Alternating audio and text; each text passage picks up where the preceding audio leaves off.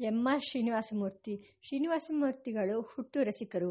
ರಸಿಕತೆ ಎಂದರೆ ಜೀವನದ ಎಲ್ಲ ರಂಗಗಳಲ್ಲಿಯೂ ಸೊಗಸನ್ನು ಹುಡುಕುವ ಪ್ರವೃತ್ತಿ ಮತ್ತು ಇರುವ ಸೊಗಸನ್ನು ಕಂಡು ಸವಿಯುವ ಶಕ್ತಿ. ಈ ಸಹಜ ಗುಣವು ಮೂರ್ತಿಗಳಲ್ಲಿ ಒಂದು ಕಡೆ ಸಾಹಿತ್ಯ ಕ್ಷೇತ್ರವನ್ನು ಆಶ್ರಯಿಸಿತು, ಇನ್ನೊಂದು ಕಡೆ ಅವರ ನಿತ್ಯ ಜೀವನದಲ್ಲಿ ವ್ಯಾಪಿಸಿಕೊಂಡಿತು.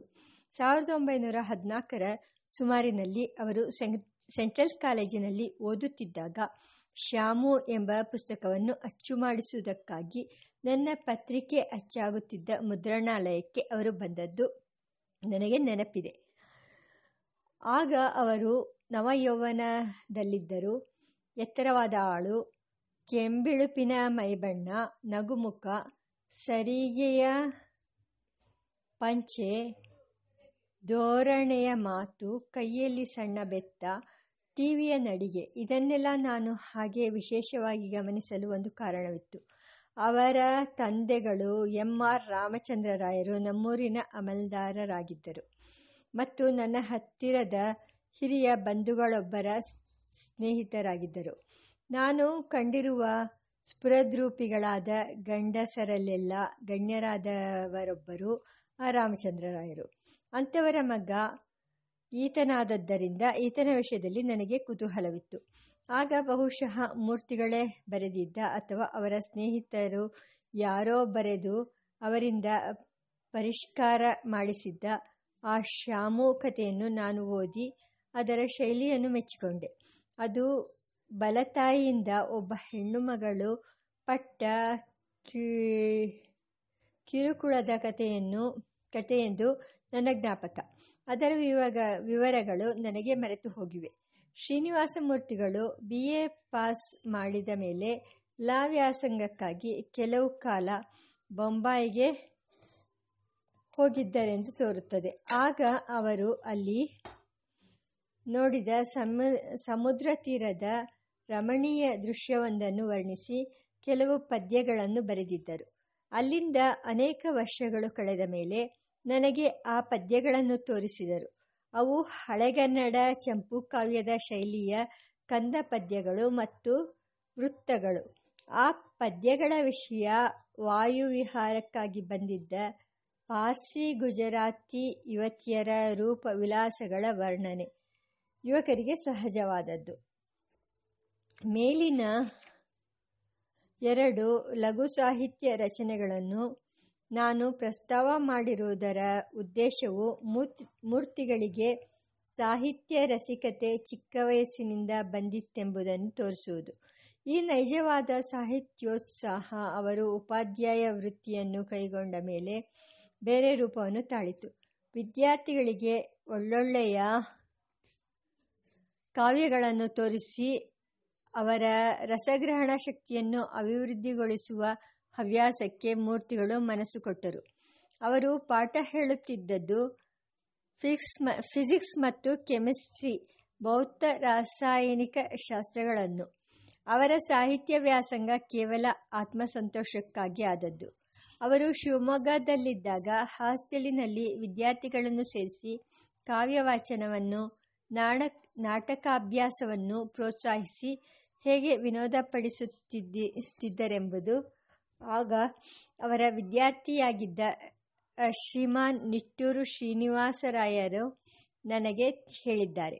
ಮೂರ್ತಿಗಳ ಪ್ರಕೃತಿಯೇ ವಿನೋದದ್ದು. ಆ ಪ್ರಕೃತಿ ಸ್ನೇಹಗೋಷ್ಠಿಯಲ್ಲಿ ವಿಕಸಿತವಾಗುತ್ತಿತ್ತು. ಅವರು ಸ್ಕೌಟ್ ಸಮಾರಂಭದಲ್ಲಿ ಉತ್ಸಾಹವಂತರಾಗಿದ್ದರು.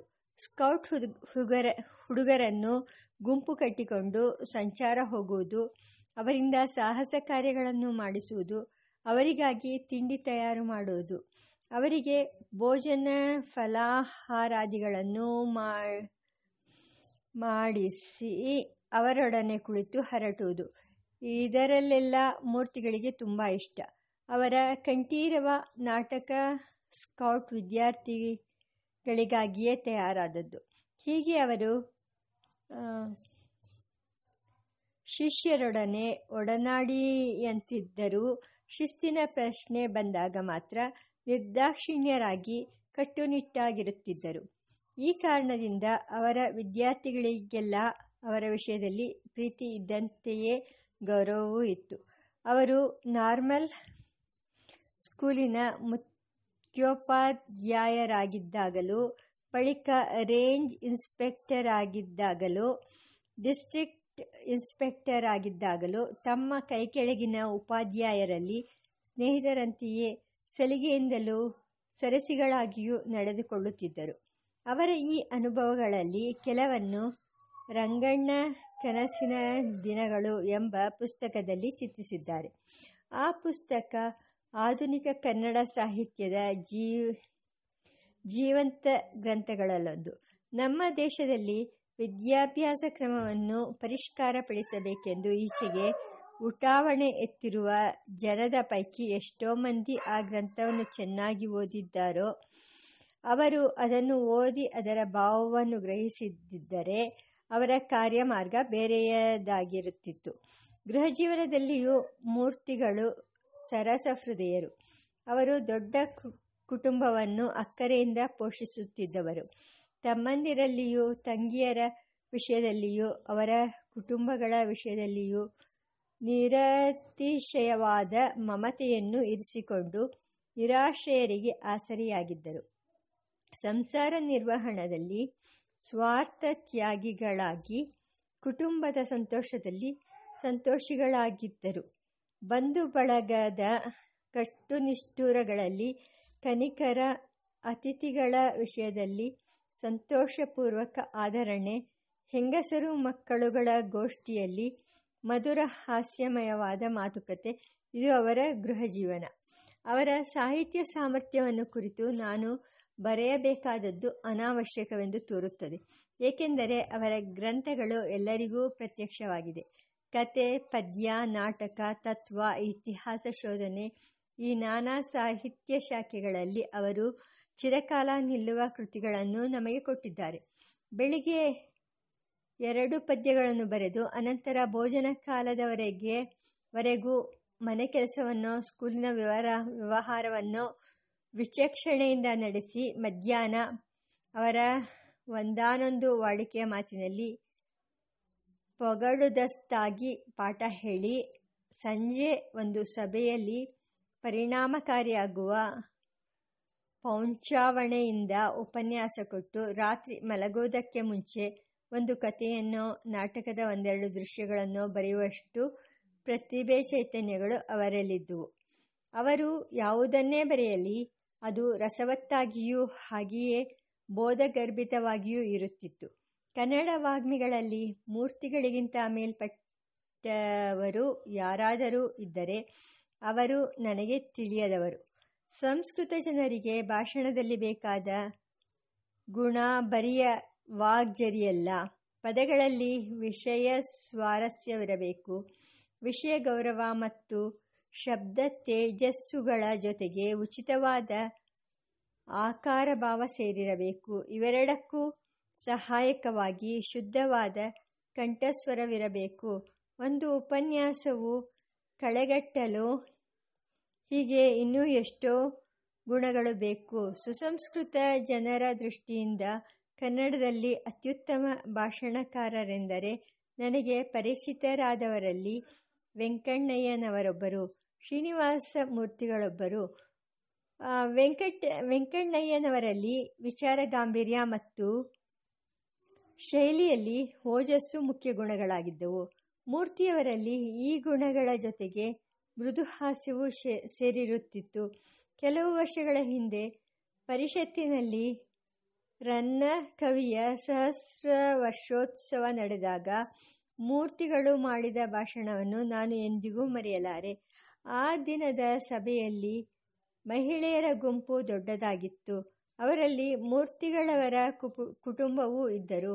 ಮೂರ್ತಿಗಳು ರನ್ನ ಕವಿಯ ಗದಾಯುದ್ಧ ಕಾವ್ಯವನ್ನು ಕುರಿತು ಮಾತನಾಡುತ್ತಾ ದ್ರೌಪದಿಯ ಸಮಾಚಾರವನ್ನೆತ್ತಿ ಆಗಾಗ ಆ ಸ್ತ್ರೀ ಶ್ರೋತೃಗಳ ಕಡೆ ತಿರುಗಿ, ಹೆಂಗಸರು ತಮಗಿಷ್ಟವಾದ ಕಾರ್ಯಗಳಿಗಾಗಿ ಗಂಡಂದಿರನ್ನು ಪ್ರೇರಿಸುತ್ತಾರೆ. ಹಾಗೆ ಮಾಡುವುದರಲ್ಲಿ ಅನೇಕ ಉಪಾಯಗಳನ್ನು ಹೂಡುತ್ತಾರೆ. ದ್ರೌಪದಿ ಭೀಮಸೇನನನ್ನು ಕೆರಳಿಸುವುದಕ್ಕಾಗಿ ಅವನನ್ನು ಮೂದಲಿಸುತ್ತಾಳೆ. ಕೇಳಿರಿ ಆಕೆಯಾಡಿದ ಮಾತನ್ನು. ಗಂಡ ಉದಾಸೀನನಾಗಿದ್ದರೆ ಅವನನ್ನು ಚುಚ್ಚಿ ಎಬ್ಬಿಸಬೇಕೆಂದಿರುವಾಕೆ ದ್ರೌಪದಿಯ ಮೇಲ್ಪಂಕ್ತಿಯನ್ನು ನೋಡಬೇಕು. ಹೀಗೆ ಹೇಳಿ ಆ ಪದ್ಯಗಳನ್ನು ಸ್ಫುಟವಾಗಿ ಮನಸ್ಸು ಹಿಡಿಯುವಂತೆ ಉದಾಹರಿಸಿದರು. ಉಪನ್ಯಾಸದ ಈ ಭಾಗವನ್ನು ಕೇಳುವಾಗ ಆ ಸಭೆಯಲ್ಲಿ ನಲಿದಾಡಿ ನಗದವರೇ ಇಲ್ಲ. ಆಮೇಲೆ ನಾನು ಮೂರ್ತಿ ಬಲೆ ಜರ್ಬಾಗಿತ್ತು ಎಂದೆ. ಅವರು, ಹೌದು ಸರ್, ಅಲ್ಲಿ ಕಣ್ಣೆದುರಿಗೆ ಸ್ಫೂರ್ತಿ ಅದಕ್ಕೆ ಕುಳಿತಿತ್ತಲ್ಲ. ಅಂಥ ಒಳ್ಳೆಯ ವಸ್ತು ಎದುರಿಗಿದ್ದರೆ ಭಾಷಣ ಹೇಗೆ ಜರ್ಬಾಗದೆ ಹೋಗುತ್ತೆ ಎಂದರು. ಇಂಥ ಸರಸ ಸಂಭಾಷಣೆಯಲ್ಲಿ ಮೂರ್ತಿಗಳು ನಿಸ್ಸೀಮರು. ಮೂರ್ತಿಗಳು ಶಿವಶರಣ ವಚನಗಳನ್ನು ನುಡಿಯುತ್ತಿದ್ದ ದಾಟಿಯೂ ಹಾಗೆಯೇ. ಅವರು ಪದ್ಯವನ್ನೋ ಗದ್ಯವನ್ನೋ ವಚನವನ್ನೋ ನುಡಿದ ರೀತಿಯಿಂದಲೇ ಆ ಪ್ರಬಂಧದ ಅರ್ಥ ಕೇಳುವವರಿಗೆ ಕೂಡಲೇ ವಿಷದಪಡುತ್ತಿತ್ತು. ಸಾವಿರಾರು ವಚನಗಳು ಅವರಿಗೆ ಮುಖಸ್ಥವಾಗಿದ್ದವು. ಅವರು ಇದುವರೆಗೆ ಅಚ್ಚಾಗಿರುವ ಎಲ್ಲ ಹಳೆಗನ್ನಡ ಕಾವ್ಯಗಳನ್ನು ಆಮೂಲಾಗ್ರವಾಗಿ ಓದಿದ್ದದ್ದು ಮಾತ್ರವಲ್ಲದೆ ಜ್ಞಾಪಕದಲ್ಲಿಯೂ ಇರಿಸಿಕೊಂಡಿದ್ದರು. ಆ ಗ್ರಂಥರಾಶಿಯ ಜೊತೆಗೆ ಇನ್ನೂ ಅಚ್ಚಾಗದಿರುವ ಎಷ್ಟೋ ತಾಳೆಯೋಲೆಯ ಗ್ರಂಥಗಳನ್ನೂ ನೋಡಿದ್ದರು. ಕಾವ್ಯ ವ್ಯಾಖ್ಯಾನದಲ್ಲಿ ಅವರಿಗಿದ್ದ ರಸದೃಷ್ಟಿ ತೀಕ್ಷ್ಣವಾದದ್ದು. ಅವರು ನಿರ್ಮತ್ಸರರಾದ ಗುಣಗ್ರಾಹಿಗಳು. ಯಾವ ಗ್ರಂಥದಲ್ಲಿಯೂ ಸ್ವಾರಸ್ಯವೆಲ್ಲೆಂದು ಹುಡುಕಿ ನೋಡುವುದೇ ಅವರ ಕೃಷಿ. ಮೂರ್ತಿಗಳು ಪರಮ ಸಾತ್ವಿಕರು, ಅಂತರಂಗ ಭಕ್ತರು, ಮಾತಾಪಿತೃಪೂಜಕರು, ಗುರುಹಿರಿಯಲ್ಲಿ ನಮ್ರರು, ನೀತಿ ಪ್ರಸಂಗಗಳಲ್ಲಿ ತತ್ವಕನಿಷ್ಠರು, ಲೌಕಿಕ ಕರ್ತವ್ಯಗಳಲ್ಲಿ ದಕ್ಷರು ಮತ್ತು ನಿಸ್ಪೃಹರು. ಅವರನ್ನು ಬಲ್ಲವರು ಯಾರೂ ಅವರ ಅಗಲಿಕೆಯಿಂದ ಎದೆನೋವು ಪಡದೆ ಇರರು. ಅವರ ಮರಣದಿಂದ ನಮ್ಮ ಸಾಹಿತ್ಯ ಪ್ರಪಂಚದಲ್ಲಿ ಹೇಗೋ ನಮ್ಮ ಸಾಧು ಸಜ್ಜನ ಪ್ರಪಂಚದಲ್ಲಿಯೂ ಹಾಗೆ ನಾವು ಇಂದು ಮತ್ತಷ್ಟು ಬಡವರಾಗಿದ್ದೇವೆ.